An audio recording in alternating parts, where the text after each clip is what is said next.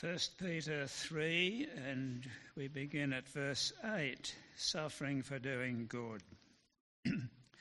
Finally, all of you be like-minded, be sympathetic, love one another, be compassionate and humble. Do not repay evil with evil or insult with insult.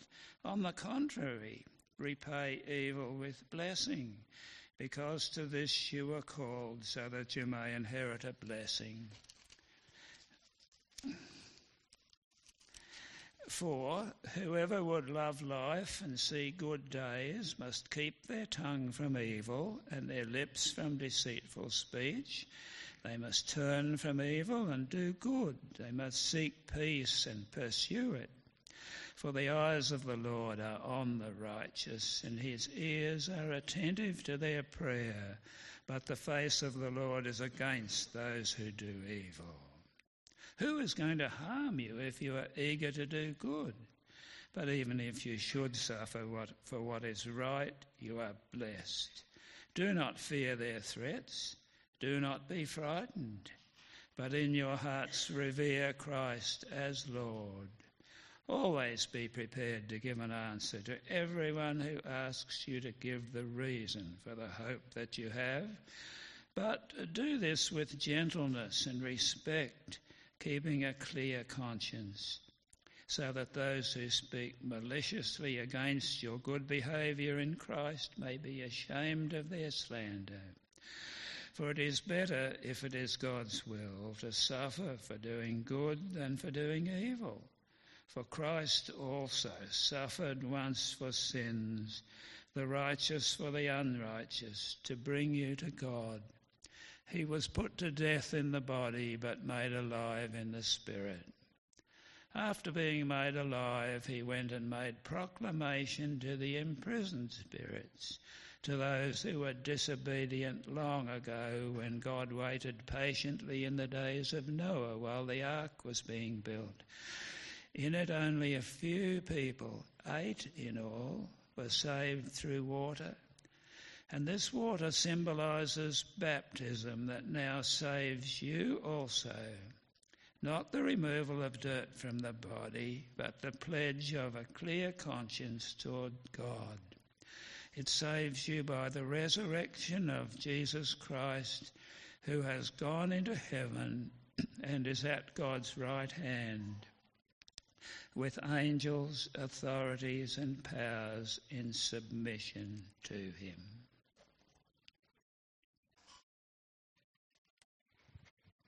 Well, good morning, everyone, once again. It's lovely to be with you this morning. I want to ask you a question to kick us off this morning. What do you think makes for a good life? It's a question I think many of us probably have considered at some point. Is it the pursuit of wealth? Maybe the pursuit of a career, success in that career. Maybe it's about fame for you. Perhaps a good life is about being the best at something. Maybe you want to be the world's best golfer. Maybe it's the best pianist in the world. What makes for a good life, do you think? I think it's a question that many of us have thought through. I know that because when I Googled this question, I found a TED talk by a guy called Robert Waldinger on this topic. It had been viewed more than 20 million times. Obviously, people are interested in the answer to this question. Robert Waldinger is a professor in psychiatry at Harvard Medical School, and he's the director of what is probably the world's longest study looking at just this question: what makes for a good life? That study that Professor Waldinger has been looking at has been running for more than 75 years, and it's been looking at the lives of 720 or so men, asking them questions about their work, about their happiness, their health, and their home life. It's a study that involves the poorest of the poor and also those from the wealthy or privileged backgrounds. As that study has been going, those men who started off as just boys have gone on to become lawyers and doctors. One of them even became a president of the United States. At the same time, others have gone on to develop illnesses and schizophrenia and alcoholism. Some of these people have gone up the social ladder, others have gone down. What makes this study so interesting, apart from the length of time that it's been running for, is the detail with which they look at these people's lives. They don't just ask them each year to fill out a questionnaire, but rather they look at blood tests, they get their medical records, they go and visit them in their homes, they interview their families. Observations are made. It really is the most detailed study on what makes for a good life. And the results of this study, Professor Waldinger tells us, is overwhelmingly clear. What makes for a good life? His answer is relationships. Relationships are so important. He says it's not money or fame, it's not your cholesterol readings, but rather it's the strength and the resilience of our relationships that make for a good life. Do you think the Apostle Peter knew that? What do you reckon? I think he did. Our passage today is midway through Peter's instructions on how we are to live. Midway through his advice on what makes for a good life. In chapter 2 and the first part of chapter 3, Peter's given instructions on how to live with respect to the government, how to behave towards those who might enslave us. He's given instructions for husbands and wives. And so much of what he says is about relationships. You must, of course, remember that this letter, 1 Peter, was written in the context of addressing suffering and persecution within a church. But here in this letter, in the verses we read today, Peter focuses on relationships. Have a look with me at verse 8. You'll find it on page 1889 of your Bibles. I'd love you to follow along. Verse 8 says this, Peter says, "Finally, all of you be like-minded, be sympathetic, love one another, be compassionate and humble." He's saying relate to each other well. It's an instruction directed towards everyone here, isn't it? That's all of Peter's readers, all of those who are reading this letter. So far we've had instructions kind of to husbands, we've had instructions to wives, to slaves, those who are living under the authority of the government. But here in verse 8, Peter's addressing everyone, the whole church. Church was probably a little bit different back then to it is today. They may well have met in someone's home rather than in a building like this. But Peter wants everyone to pay attention to what he's about to say. And it's instruction concerning relationships, isn't it? About maintaining and strengthening relationships and about living harmoniously. Be like-minded, sympathetic, love one another. Robert Waldinger's study looked at 724 men over 75 years. He tells us that the key to living well was having good, strong, resilient, healthy relationships. Here we have Peter outlining exactly how we're to do that. Be sympathetic, love one another, be compassionate and humble. This is what relationships in the church should look like. I hope you've experienced some of that here at Trinity Church Unley. We should be like a community, like a family, shouldn't we? We should be sympathetic, compassionate, and humble. Sure, we get it wrong sometimes. I'm sure you've felt that at different times. Yes, we make mistakes in this. But the reality of church life is that we're still warts and all people, isn't it? Here's the reflection of John Stott, who's a pastor, or was a pastor, he's no longer alive, in England. This is what Stott says on this kind of problem between the ideal and the reality. He says, the problem we experience whenever we think about church concerns the tension between the ideal and the reality. The ideal is beautiful. The church is the chosen and beloved people of God, his own special treasure, the covenant community to whom he has committed himself forever, engaged in continuous worship of God and in compassionate outreach to the world, a haven of love and peace and pilgrim people headed from the eternal city. But here's the reality. He says, but in reality we who claim to be the church are often a motley rabble of rather scruffy individuals, half-educated and half-saved, uninspired in our worship, constantly bickering with each other, concerned more for our maintenance than our mission, struggling and stumbling along the road, needing constant rebuke and exhortation. He's done a pretty good job at nailing that tension, hasn't he? The reality between where we should be and where we are. So it's an aspirational goal for us, isn't it? For our churches to be places of love and sympathy and compassion and humility. It's aspirational, yet at the same time, those of us who love Jesus have been given his Spirit that works to transform us. I pray regularly that I would be transformed into the likeness of Jesus. I pray for us as a church that we would be like that. And so as we read 1 Peter chapter 3 today about how we're to behave, do you think these instructions are applicable to us today? I think they are. I think if we're to survive in a world that is becoming increasingly hostile towards Jesus, we need to remember that our churches, this church, needs to be a place of community, a place of family, a place where we can live our best lives together. It needs to be a place of refuge and sanctuary. So can I encourage you today to look for these attributes of love and humility? Feed those things in your own life. Pray for them. Because we're going to need to be like this as the hostility of the world grows towards Jesus. So I think verse 8 is all about how we're to behave in the church, to be like-minded, to love, to be humble. Verse 9 seems to be more concerned with our behaviour towards those who are outside of the church, even those who might be the church's antagonists. It brings to mind, doesn't it, Jesus' words from the Sermon on the Mount. That's what I kind of hear as I read these words. Let me read verse 9 to you. It says, "Do not repay evil with evil or insult with insult. On the contrary, repay evil with blessing, because to this you were called, so that you may inherit a blessing." I think these instructions relate to how we deal with those outside of the church, because having just encouraged those within the church to be loving and humble and compassionate and kind, it would be strange to expect insults within the church. So it seems more that this is an instruction concerning how we relate to the rest of the world.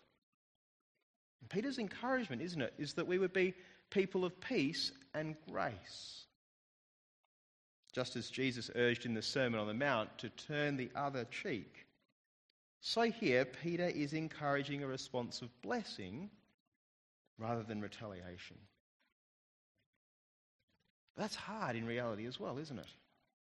I've got 4 kids. Having kids has taught me a lot of things, but I'm reminded by having 4 kids almost on a daily basis that kids have an acute sense of fairness. I don't know how many times I've heard this phrase in our house. That's not fair. Life's not always fair, is it? Peter says, repay evil with blessing. I was listening to a UK preacher who was teaching on this same passage, and he told this story of a young army cadet whose practice every night before he went to sleep was to pray. He was a man who loved Jesus and wanted to honour him with his life. There in his barracks, every night he would kneel by his bed and pray. And as you can imagine, that was met by ridicule from some of the other cadets. One evening while he was praying at the side of his bed, someone hoofed their dirty, muddy boots at him and knocked him to the ground. The next morning, that Christian soldier got up especially early. He cleaned and polished those boots and returned them to their owner. See, that's what it means, doesn't it, to repay evil with blessing. It's not easy for us to do that. In fact, it'll grate against our kind of internal fairness indicator that I think we're all born with. But that's the way in which Peter urges us to deal with those who insult us. I want to pause here for a moment to be clear about what I think Peter's not saying. He's not saying that for the Christian there is no avenue for you to pursue justice or recourse or to seek compensation. Particularly in our world today, our world is different to that of Peter's. In our world today, if you are suffering in one way at work, if you're being verbally or physically or spiritually insulted, you are free to take action. Indeed, please do take action in those cases. But do it with grace and kindness. See, these avenues were not necessarily available for the people that Peter was writing to. You might like to think about how the church in a country where Christians really are heavily persecuted might behave in these situations. Perhaps that's closer to the situation that Peter was addressing, where their freedom to do so was not there. But here's what does carry over for us today. Living well matters because God is watching. Our God is a God who knows all and is all-powerful. And Peter reminds us of this by quoting from Psalm 34. Let me read it to you. You'll see it there in verses 10, 11 and 12 of our passage. Whoever would love life and see good days must keep their tongue from evil and their lips from deceitful speech. They must turn from evil and do good. They must seek peace and pursue it. For the eyes of the Lord are on the righteous, and his ears are attentive to their prayer. But the face of the Lord is against those who do evil. So Peter's encouraging a kind of countercultural way of behaving. He's encouraging a way of behaving that kind of flies in the face of our natural tendencies. He's saying, if you're insulted, don't retaliate. Rather, seek to please God. Seek peace. And he's urging us to behave that way, well, because God who sees all things is watching. And not only is he watching, says Peter, but if you behave that way, God is on your side. By using this psalm, Peter is picking up the idea that we saw back in chapter 2, that those who live righteously, those who seek God faithfully, will in the end, perhaps not today, but will in the end be vindicated. And so we are able to turn the other cheek. We're encouraged to repay evil with blessing. Peter continues on in verse 13, providing another reason as to why living the good life matters. He says, if you do good, who's going to harm you? I think it's a rhetorical question, isn't it?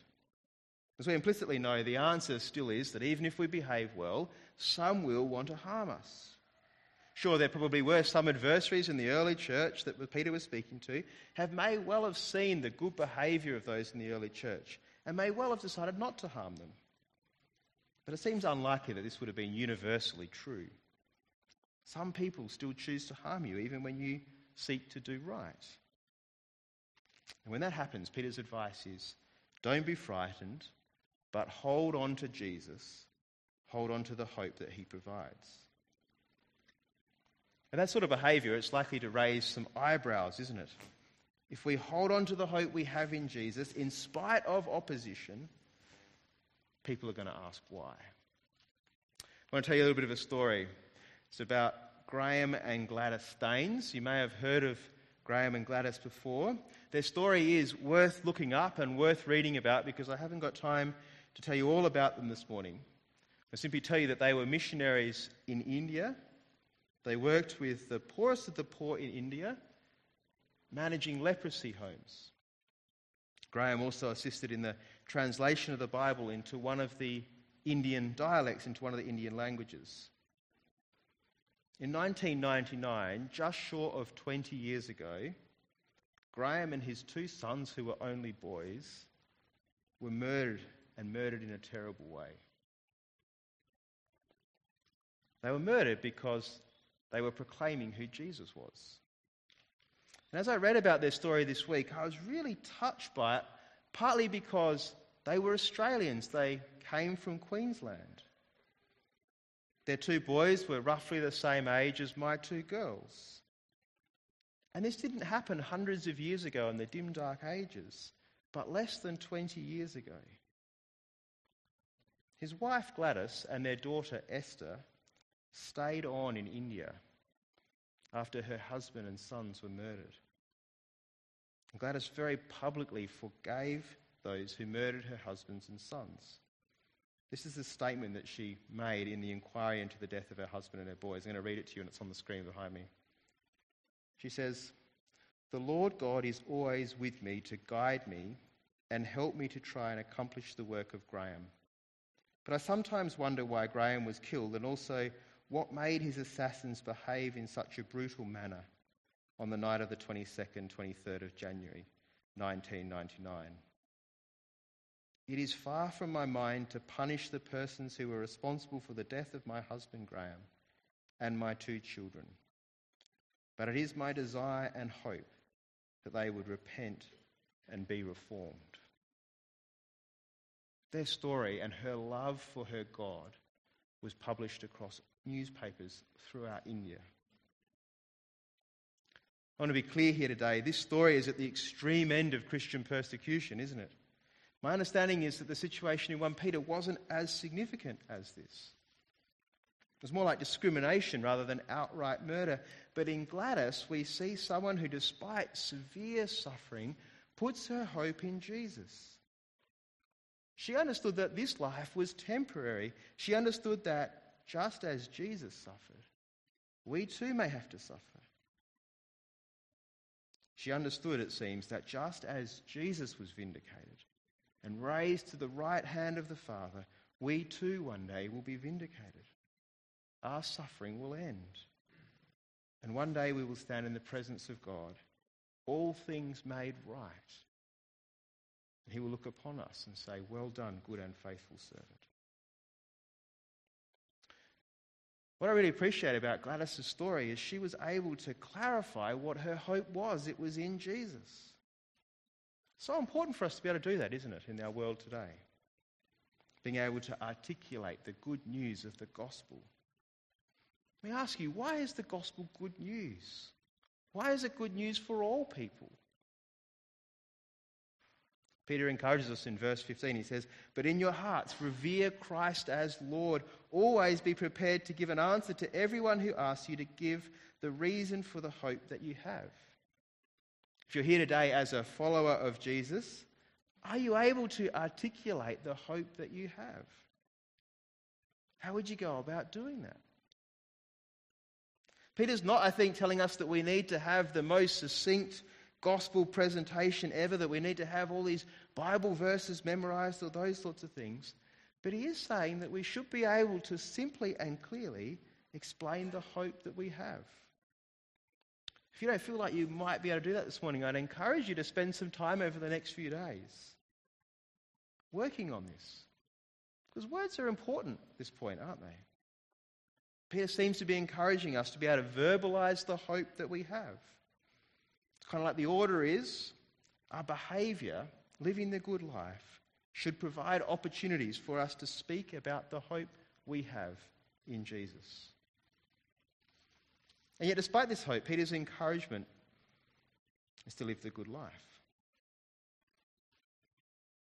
Despite the opportunities we may have to give account, suffering's still going to be part of the lives of the people who Peter's writing to. Because living the good life doesn't mean that suffering will go away. What do you do when that's the case? Peter's answer is to look to Jesus. Let me read to you from verse 18. Peter says, "For Christ also suffered once for sins, the righteous for the unrighteous, to bring you to God. He was put to death in the body and made alive in the spirit." These are pretty powerful verses, aren't they? Jesus suffered once for sins, the righteous for the unrighteous, to bring you to God. If you're here today just wondering who is Jesus, wanting to get to know him a little bit better, here's a great place to start in order to think through who he is. He's the one who is truly righteous. He's the one who really lived the good life, and yet he suffered for our sins, and he did it to bring us to God. Powerful verses, aren't they? And really encouraging. I think they're verses that many of us probably treasure. What has Jesus done in order to bring us to God? And then we get to verses 19 to 21 of 1 Peter chapter 3. If you know what these mean, I'd love you to come and tell me afterwards. I think they are some of the most complicated verses in the New Testament. Let me just read them to you. Verse 19 says, "After being made alive, he went and made proclamation to the imprisoned spirits, to those who were disobedient long ago when God waited patiently in the days of Noah while the ark was being built. In it, only a few people, 8 in all, were saved through water. And this water symbolizes baptism that now saves you also. Not the removal of dirt from the body, but the pledge of a clear conscience toward God. It saves you by the resurrection of Jesus Christ, who has gone into heaven and is at God's right hand, with angels, authorities, and powers in submission to him." What do you think Peter means when what he's writing here?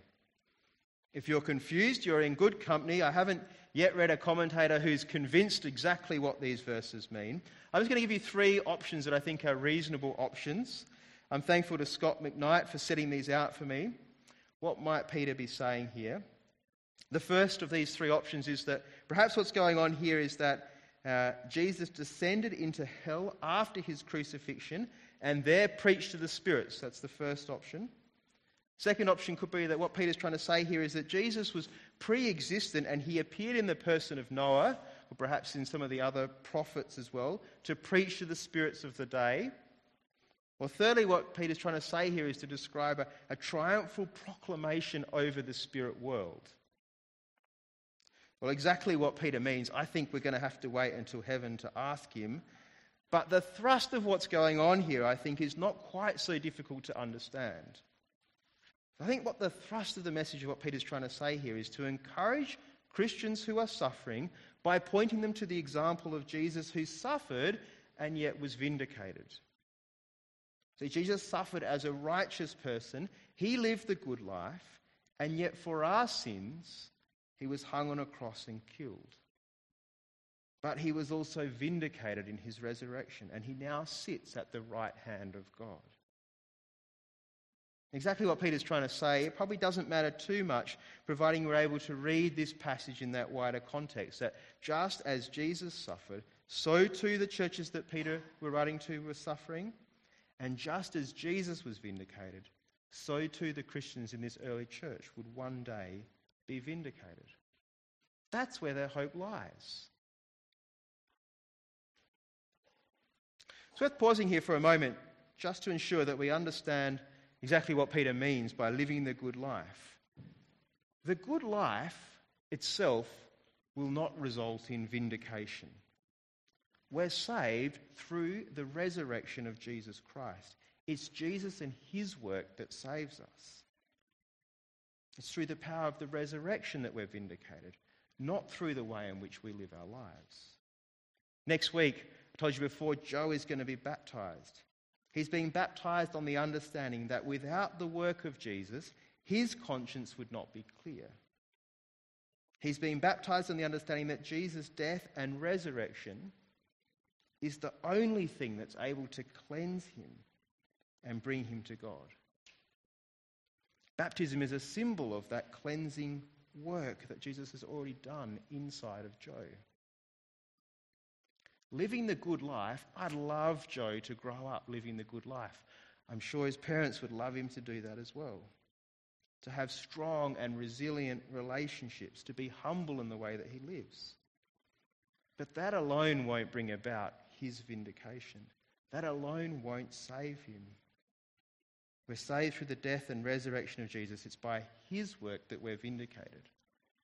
It's by his work that we find ourselves in his family. And it's in that family where we're charged here by Peter to care for one another, to love each other and to walk humbly with each other, to be sympathetic and like-minded. Started off this morning telling us about the power of good relationships. They help us to live the good life. Peter's encouraging us to live the good life, to be like-minded, sympathetic, love each other, and to do so more and more in our increasingly hostile environment. It's a good reminder for us, isn't it, about how we're to live as a church, how we're to care for each other. Let me pray for us that we be a church that's known to be like that. Father God, we ask that you would help us and this church to be a place that's known for its love, its like-mindedness, its humility, sympathy and compassion. We ask that you would transform us to be like that. Father, for those of us who are suffering in one form or another today, we thank you for the great reminder we have in Jesus, that he too suffered and yet he was vindicated. Thank you for his resurrection and its reminder that we too will one day be vindicated. We pray that you would help us to hold on to that truth when life is difficult.